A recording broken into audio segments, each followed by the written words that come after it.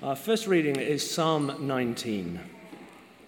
The heavens declare the glory of God, the skies proclaim the work of his hands. Day after day they pour forth speech, night after night they reveal knowledge. They have no speech, they use no words, no sound is heard from them, yet their voice goes out into all the earth, their words to the ends of the world. In the heavens, God has pitched a tent for the sun. It is like a bridegroom coming out of his chamber, like a champion rejoicing to run his course. It rises at one end of the heavens and makes its circuit to the other. Nothing is deprived of its warmth. The law of the Lord is perfect, refreshing the soul. The statutes of the Lord are trustworthy, making wise the simple. The precepts of the Lord are right, giving joy to the heart. The commands of the Lord are radiant, giving light to the eyes. The fear of the Lord is pure, enduring forever. The decrees of the Lord are firm, and all of them are righteous. They are more precious than gold, than much pure gold. They are sweeter than honey from the honeycomb. By them your servant is warned. In keeping them, there is great reward. But who can discern their own errors? Forgive my hidden faults. Keep your servant also from willful sins. May they not rule over me. Then I will be blameless, innocent of great transgression.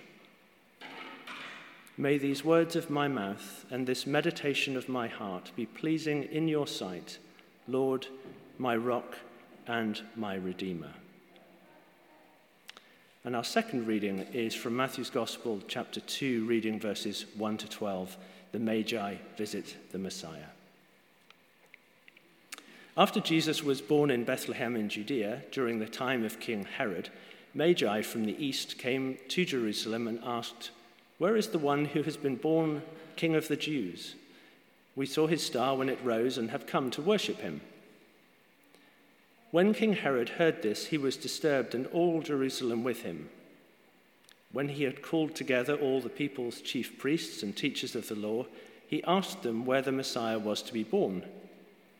"In Bethlehem in Judea," they replied, "for this is what the prophet has written. But you, Bethlehem, in the land of Judah, are by no means least among the rulers of Judah. For out of you will come a ruler who will shepherd my people Israel."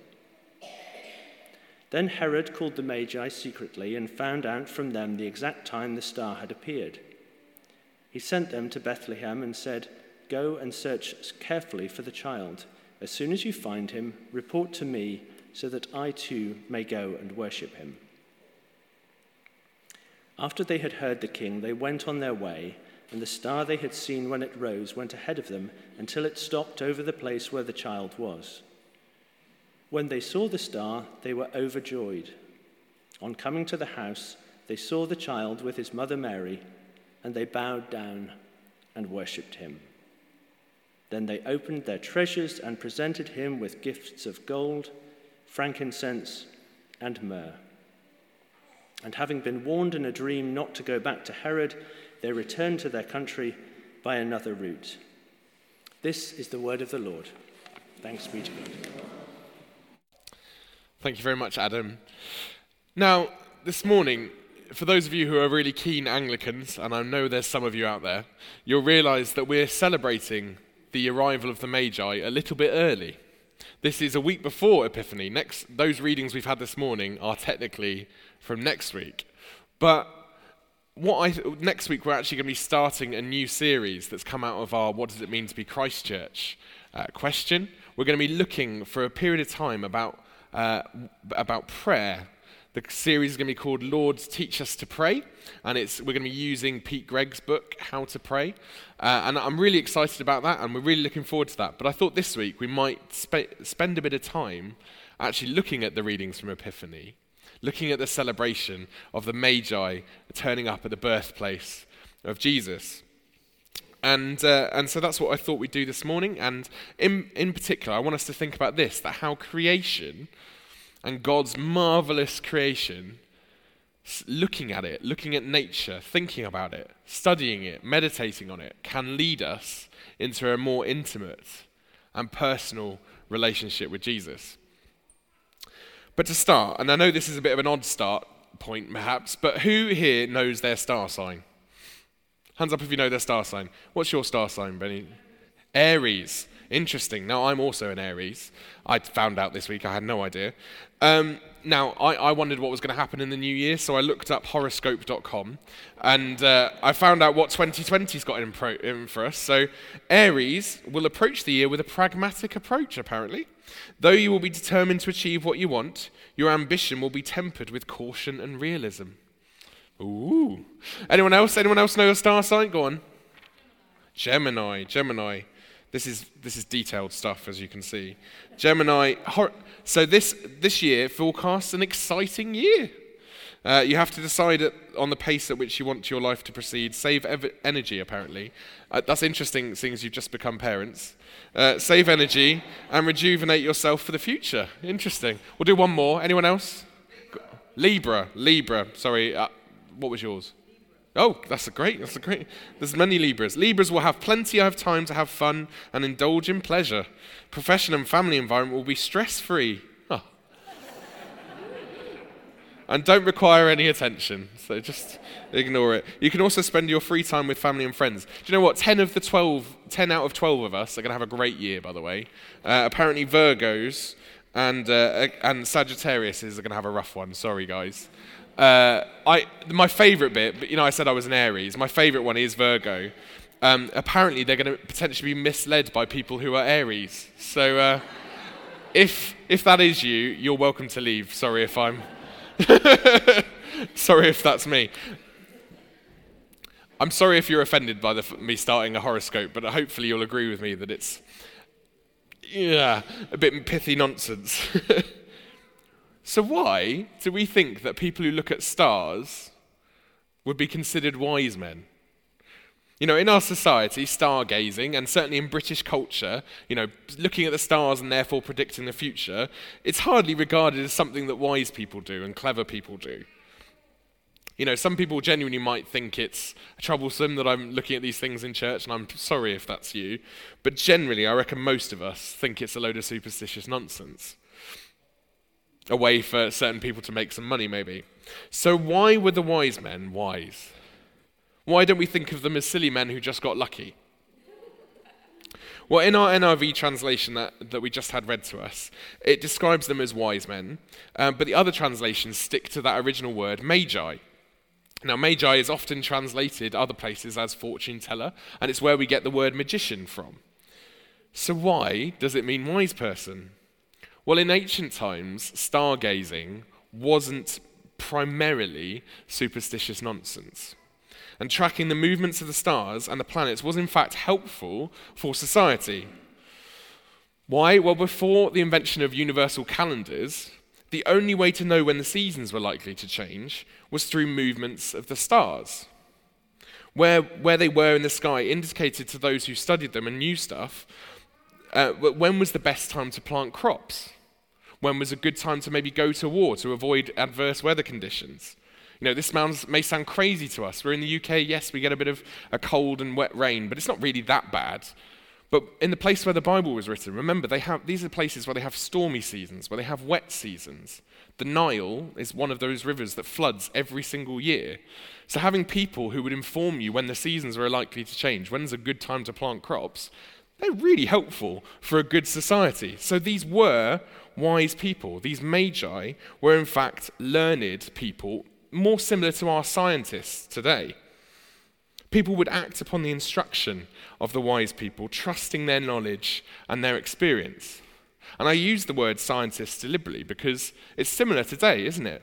We trust people in their experience and their knowledge. We act upon their advice. For example, I don't know what clothes I'm going to wear tomorrow, but I might look at a weather forecast and decide whether or not to wear a coat or not on the evidence of a meteorologist, and they never ever get it wrong. So that'll be fine.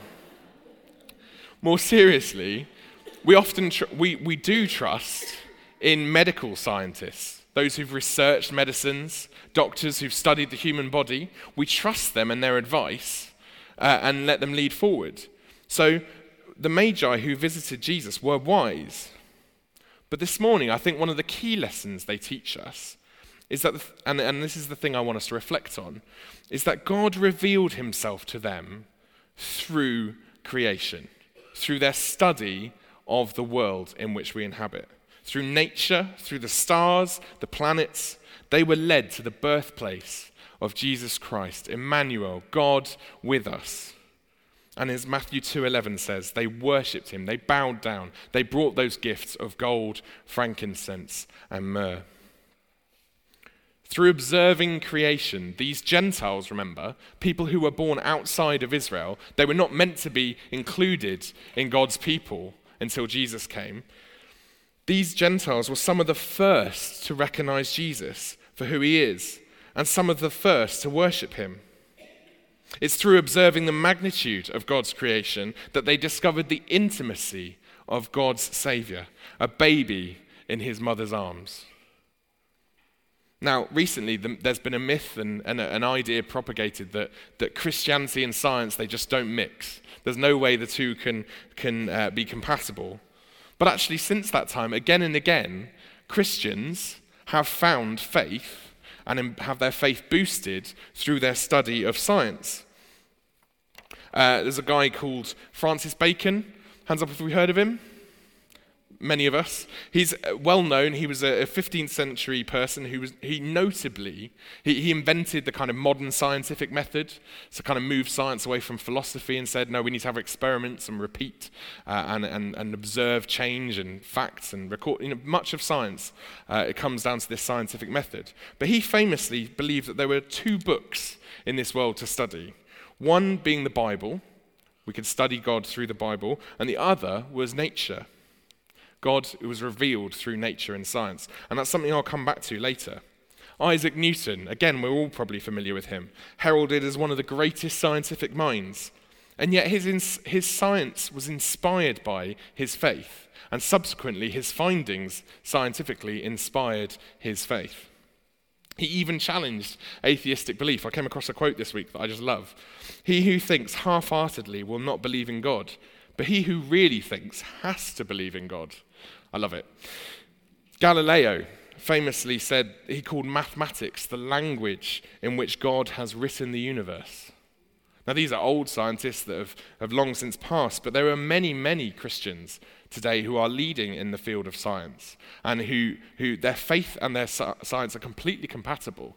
And if this is something you're interested in, I thoroughly urge you to go look it up. There's organizations like Christians in Science or the Oxford Centre for Christian Apologetics. Look them up, see what they do. Or on YouTube this week, and I rediscovered these conversations. It's called Science and Faith Conversations. And I have no understanding of science, but even I was encouraged by them.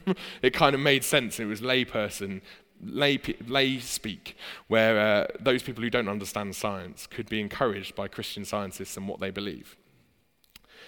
Now, my main point stands, though, that really studying and thinking about creation, just like the Magi, is a way in which we can have God revealed to us. And you don't have to be crazy clever to do this.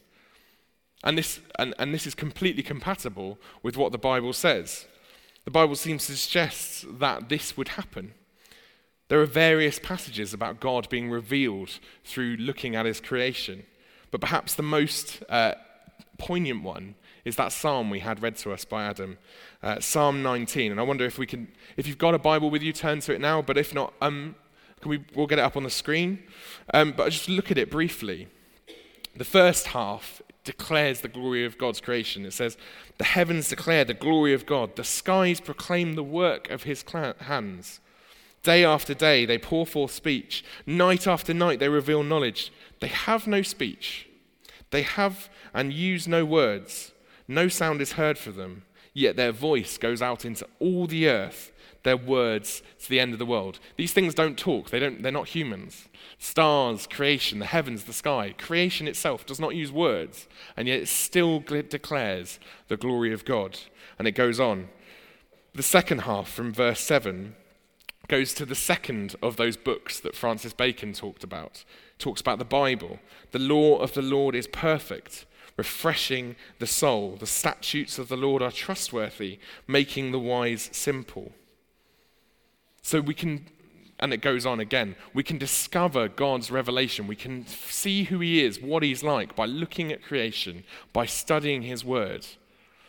And my favorite verse in this is the very final verse of this chapter, because the psalmist himself or herself speaks and says this: "May these words of my mouth and this meditation of my heart be pleasing in your sight, Lord," or Yahweh, "my rock and my redeemer."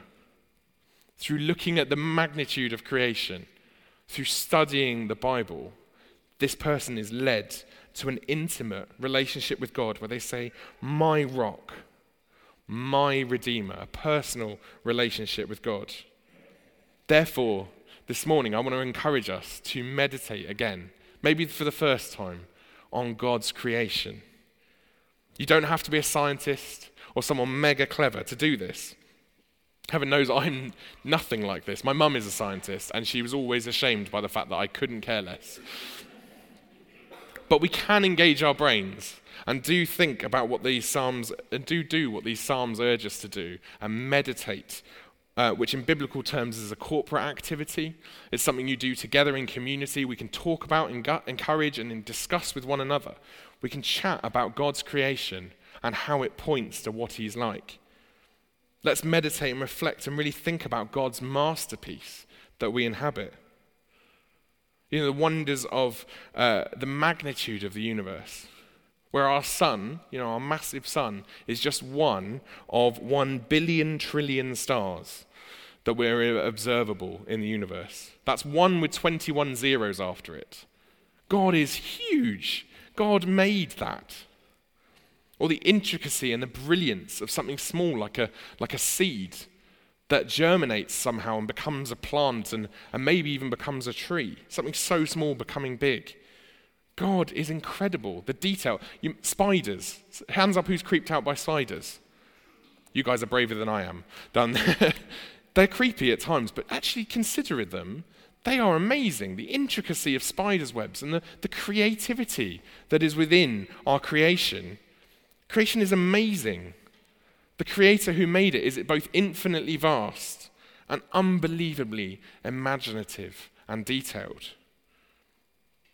And you know what? All of creation points to God. And as you think about creation, as we study it, as we reflect on it, as we meditate on it, I'm just talking to myself, but I bet you're the same. You can't help but be led into worship of the Creator. Maybe this week, go for a walk. Even if it's raining, go and see what the world out there is like. Think about, a young baby, the miracle that it is. Think about even your pets, whatever it is. Think about creation, meditate on it. Maybe if you can't get out, watch a David Attenborough documentary and think about the Creator behind the creatures. But just like the Magi, as well as studying the vastness of God revealed through creation, we have to consider the intimacy of that same God. Think about that rescue plan he sent in Jesus.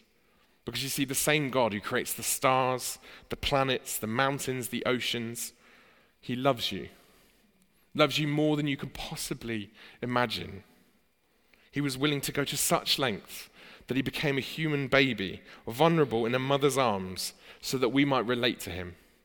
He would grow up to be a teacher who helped us to recognize who he was. And finally, that same Creator God would go to the cross for us to take the punishment for our failings and restore us to a personal and intimate relationship with him that will go on for eternity. Amen? Our God is awesome. And yet because of Jesus, just like the Magi, we can call him our God. So to finish, I want to do something a little bit different. What I'd like us to do is, in a minute, we're going to sing a song. It's a song that some of you may know. We have done it occasionally at the church before, but sparingly. It's called So Will I, and it's a song that's come out of Hillsong in Australia. And what I often think, and for those of you who were at the weekend away who maybe heard me talk about this, I think songs often help us remember theology a lot better than any sermon ever could. Just for various reasons. They're more memorable, they're catchy, but also poetry is famously called the language of the soul, and songs generally are poetic. So what I thought we'd do is have a look at this song we're going to sing in a moment. And again, I'm going to ask for the lyrics to come up. What I'm going to do is I'm going to read the poetry of the first 2 verses, and then we'll stop a little bit and analyze a little bit the final bit. And that's what we're going to do, and then we'll move into singing it. So the song starts, God of creation, there at the start before the beginning of time, with no point of reference, you spoke to the dark and fleshed out the wonder of light. And as you speak, 100 billion galaxies are born. In the vapor of your breath, the planets form. If the stars were made to worship, so will I. I can see your heart in everything you've made. Every burning star a signal fire of grace.